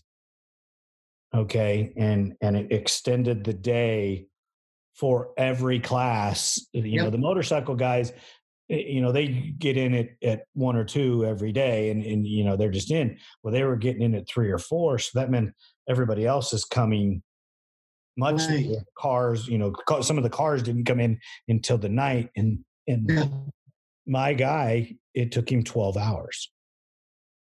And, we got to the bivouac and we're there and where we were parked, you could see, I could walk to the edge of the fence line and I could see the hill where they would come over. And I stood there I'd walk to the truck, and I stayed at the truck, and I could see a little, and I'd walk to the fence line, and I just kept standing. When I knew about 3:00, I knew he's going to be here soon. I need to be ready. I need to be able to see him so that I can be prepared when he gets here to do what I have to do, because the prepping Dakar, you're prepping for the Baja 500 every night, same bike every day. And I stood in that field that day, the 12 hours that it took to get that guy there. Yeah. And I wasn't in the car, but I was privy to what happened in the car at a later date, because the rider and I had a disagreement. And I guess one of the professional motorcycle guys that had gotten injured had witnessed this and told him, you need to straighten out, because you're not going to find another guy that's going to stand in the field and wait for you 12 hours and then work on your bike all night and get up and do it again the next day. Yep. And the next day. And the next day. Yeah. I mean, that first Dakar that I went to was 17 days. Wow. Yeah. And it was the most miserable time I had ever had, but the funnest time all at the same time. Yeah. Yeah. I'm sure of it. My brother asked me when I got back, and I'm healing the scratches and the bruises and the other issues I had. I'm healing. And, like the first week he asked me, "Are you going to go back?" Hell no, I'm never going to do that again. And he asked me the next week, and I go, yeah, we're already starting to plan the next deal. Yeah. And he just shook his head like, "What is your problem?" I just loved it. I really just love to do the stuff, Yeah. So I get your brother's passion and the fact that he always wants to be there, and make sure that everything's okay. I want to ask you some different questions. Sure. Are you done racing? Well, I hope not. Listen, Lenny, if it wasn't for money, I'd do a lot of things. We all would, wouldn't we? What would it be, UTV or ATV? It'd be UTV, I'm sure. Yeah. Excellent. Yeah. If you don't mind me asking, how old are you? 67. 67 years old, and you still want to go race? Yeah. Do you want to do endurance stuff, or do you want to do Baja or short course? I sure don't want to do no motocross. It'd be longer stuff. The longer, the better. I always like in Baja, I like the point-to-point races, and the long ones better. Right. It just gives me more of an advantage, I think. Yeah, I think so too, because you've proven that you can withstand the test of time. Sarah, how do you feel about that? Him racing? Well, doing it again and doing it, Fine. Keep doing it. You're not worried about it at all. I'm more worried about him not racing, to be honest. I mean, it's who he is. It's what keeps him going. And if that's what keeps him going, then he needs to race forever, because he's not going anywhere. I refuse to let that happen. So I understand. I understand his desire. I'm a few years behind him. My first race, so I was 4 years old, and I've been hooked ever since. And I don't see an end to it in my life. And I don't know if I'll race again due to some physical issues, but I love it. I mean, the competition, the people. I think now as I get older, it's more the people. The race, I've done that, but okay, yeah, let's go do it. Green flag drops, you go do your thing, you roll, you come back, you bring me the bike, I prep it, and we go do it again the next day. Hey, great, no problem. But you get to meet some of the finest people in my life. Yes, sir. Been met at a racetrack. Yes, sir. And I tell people that, I'm not a great husband. I'm not a great dad. I'm not a great mechanic. I'm not even a great racer, but I've done lots of it and won lots. And it's the one thing I've been able to do so, and I like it. I like it. A lot of fun. I think it's a lot of fun too. Let me ask you one other question. You know, where we're getting a deep dive in this. How does your wife feel about all this racing? She, next question. She, back when I was racing lots, about every 2 years she'd go to a race, and Okay. she'd sit in the truck and read a book. So it's not a big deal to her. There's times she didn't like me doing it, but I'd always say I'm under contract. So she's kind of got you under the thumbnail right now because you don't have a contract. No. I went riding Thursday, Friday, and Saturday last week. Yeah, Nice. with You just go out on the trails and ride? up in Tennessee. You've heard of Wind Rock and Royal Blue and Stinking Creek and all them. It's just they got some riding. Many they're not hills, as in hills. There'll be rocks and Rock climbs, really. the Rock climbs. small rocks are the size of a helmet, and they got big ones, and they got ledges. And if I would have been in the lead when we got to some of them, I wouldn't have went up them. But I back and other people in front of me, and I said, well, if they can go, I probably can. And it's worked so far. They're steep, and they're long, and they're rocks, and some of them are wet. And you're going up so steep that it's just unbelievable. And then it'll turn a little bit, and all of a sudden there's a ledge, 2.5 feet high, and it's straight up. And it's got to go. That's crazy. I'm not going to do that, okay? I'm going to let you do that. I'm not going to do that.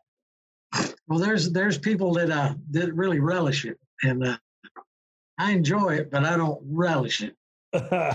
No, those people are a little crazy to me, if you ask me. Yeah. That's insane. Just do it. Yeah. Yeah. Of course, they probably think going to Mexico and going wide open is, but I would have to say back in 2002 or 3, I think it's 2, might be 3, I don't remember. Going across the desert on a 660 Raptor in high gear. Yeah.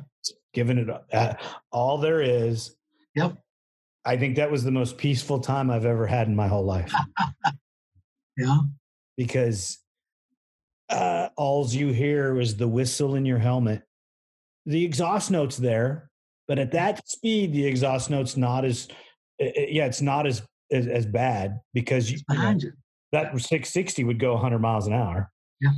And all you hear is that little whistle in your ear, and the bike's just floating across the road and the trail. And I'm looking at almost got myself in trouble because I'm looking at the walls of the mountain because I'm in a valley and it's after it rained, and there are wet spots out there. Yes, sir. So missed it all, and it's got the greenery starting to grow, and this is out in the desert. Yep. No.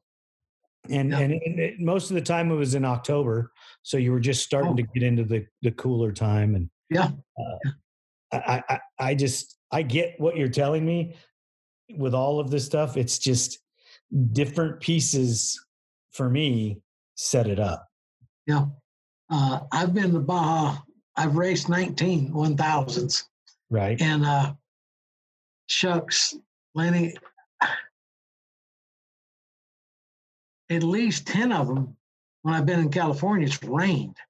Now, the people are fussing and cussing about the rain in California, and we have dew that's heavier than your rain. But I'm serious. And but I've done the 1000. One time, the first 500 miles there wasn't no dust because it had rained like the day before. and you'd go over all the whoops and mud puddles, and it was really nice. And in the desert, when it rains, the next day or two, boom, there's all these flowers are blooming, and everything's not everything, of course, it's green, but everything that is green is real green. Yep. And then just a couple of days later, it's all gone. But it's crazy. till then, it's really nice. That's awesome. I like it. Mike, Sure. Sarah, I would like to thank you so much for this has probably been more enjoyable for me than I think you, because I just have enjoyed these stories so much. Yeah. I don't know when we can do it again, but I know that I want to get you back on again and talk with you. Let me know. Sarah, I'm going to be reaching out to you to talk to you about the setup for the new series and some little videos that I'll need from you and Mike. And I'll just give you a couple days or a week or so notice when I need it. And we'll get this series done and get it posted and be reaching out. I think that we're going to work on some mobile stuff.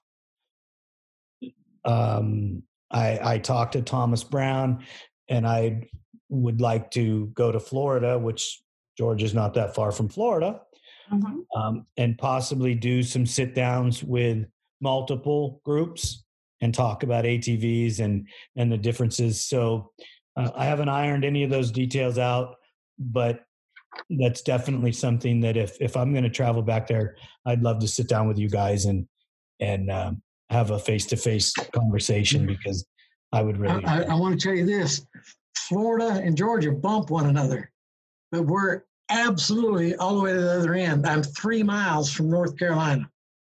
That's okay. So I'm just telling you, it's a long ways. You drove from Georgia to the tip of Baja and back. Oh, yeah. A couple hours to see me in Florida isn't going to be that big of a deal, is it? Okay. There's a couple things I want to mention. Don't think for a second that it's me, this stuff. People, I've had so much help. And of course, the main's with the Lord, but I've been in catalogs and posters and magazines and magazine articles and ads. Companies would use me, and the interviews, and I got to always talk to people. Bad words. People like I think they're insecure and stuff, and they cuss when they're talking on things like this and that. And there's no need for it ever. There's always somebody listening, whether it's a woman or a child. And if they're a man like me, I don't like hearing it, and I'm not going to hear it. I'll walk away. I've had so much help, and especially being just a fat bald hillbilly, the stuff that I've been blessed with, and the Lord's work through people and companies. I want to tell people, if you mess up, own it. Be honest. Me, I've never been a flamboyant rider where all these people, well, the stuff I ride, but they're crossing up and they're doing wild things. It's too easy to wreck. You want to win. You don't want to just people say, "Boy, he was looking good till he wrecked." He was really flashy. Do you see how he's all crossed up? No, you don't need that. But you always want to be friendly. As a Christian, you got to be. And as a hillbilly, your mom and dad would whoop you if you wasn't nice to people. And we're not special. None of us are special. We're special to, I'm special to my mom. My dad's gone. But people got to be their self. They want to be their self. And as a Christian, I got saved when I was 10 years old, so I've never been in a lot of that stuff. And but racing's been good to me, but not even close to what the Lord Jesus is. Again, if you mess up on it, don't say bad stuff. Children are listening. Be honest. Tell the truth. Be friendly. Yeah. You just want to do right. Be yourself. Don't try to be somebody else. Don't if you've got an idol, you look up to them. That's good, but you always got to be honest and truthful. And a lot of people ain't. Mike, it's a privilege for me to talk with you. No more than me. I'm honored. I'm honored that you came on the show with me and had a conversation. And Sarah, I understand why you're so proud. Well, you are biased, and you are prejudiced, but I understand why. He's a very fine man, and you should be very proud to have a father that's as fine a man as him. And I am. I really enjoyed your time with me, and I'm a flawed human being, and I try to be the best man I can be, and I understand what our goals are and where we're trying to get. Some days I come up short, but I can all the time. So, but with the Lord, there's the next day. Exactly. Do better. But I've enjoyed it, and I'm thankful that you want to talk to somebody like me. It's just, it's a blessing. Wait a minute. Can we clarify something here? Yeah. You are an icon in the GNCC world, and with the things that you've done in Baja and the people that you've touched, it's not someone like you. It's people need to adhere to be like you. It's not about jumping 80-foot doubles. It's not about being the flashiest guy. It's about being a quality human being. And that's why the series you're starting off for me is called Inspired, because every racer, whether they're racing NASCAR or racing whatever it is, we're racing turtles in the backyard. We need to aspire to be better. Yeah. Yep. I heard this years and years ago, and I believe it to be true. If you want to change the world, let's make better humans. Yeah. Yeah. So what I'm trying to tell you is I'm evolving to try to be a better human. And I see you as a better human. And I just want you to be proud of yourself and know that the industry knows who you are. And I'm hoping that everybody that listens to these episodes enjoys them as much as I do, and listens to the stories and understands what kind of man you are and what kind of program you put together. And it's just a lot of fun to see a side of the ATV world that I was never a part of. Yeah. I've enjoyed it, every minute of it. Well, I know that our 4 or 5 hours of talking on the podcast doesn't amount to the lifetime of memories you have in it, but I've really enjoyed it. And Sarah, if you would get some information for me, some of the things that he talked about as far as the posters and maybe some of the articles, so people can go back and find this information. And if you would send it to me, I would highly appreciate it. Absolutely. When it comes time to do this, I'll start posting more and more of it. So I really appreciate you too. It's getting late for you. I'm still coming down in my work day because when I'm done here, while we were talking, the phone was going off and I have a list of things that I have to do tonight. So get them done. I'm going to try. Thank you so much. And I will be back in contact with you. And Mike, know this, that you're going to get the call to be on the show again. Whether it's Inspired or whether it's just as Mike Penland, GNCC champion, we'll work that out at the time. Whatever. Let me know. Thank you guys so much. Sarah, please, I appreciate you sitting in and being part of it. You work so hard. Thank you so much for wanting to include me. Well, I have to, because the support system there, you do a great job. And yeah, he's kind of stuck with me. Good. Thank you guys so much. You have a great night. I'll be in touch. Please. All right, take care. Please. Thank you. Bye-bye. Bye-bye. Thank you. Bye-bye. The team here at ATV Talk would love your feedback. Please email us at hello@atvtalkpodcast.com. Brought to you by Take Two Custom Tees, screen printing experience that is dedicated to quality and customer service every time.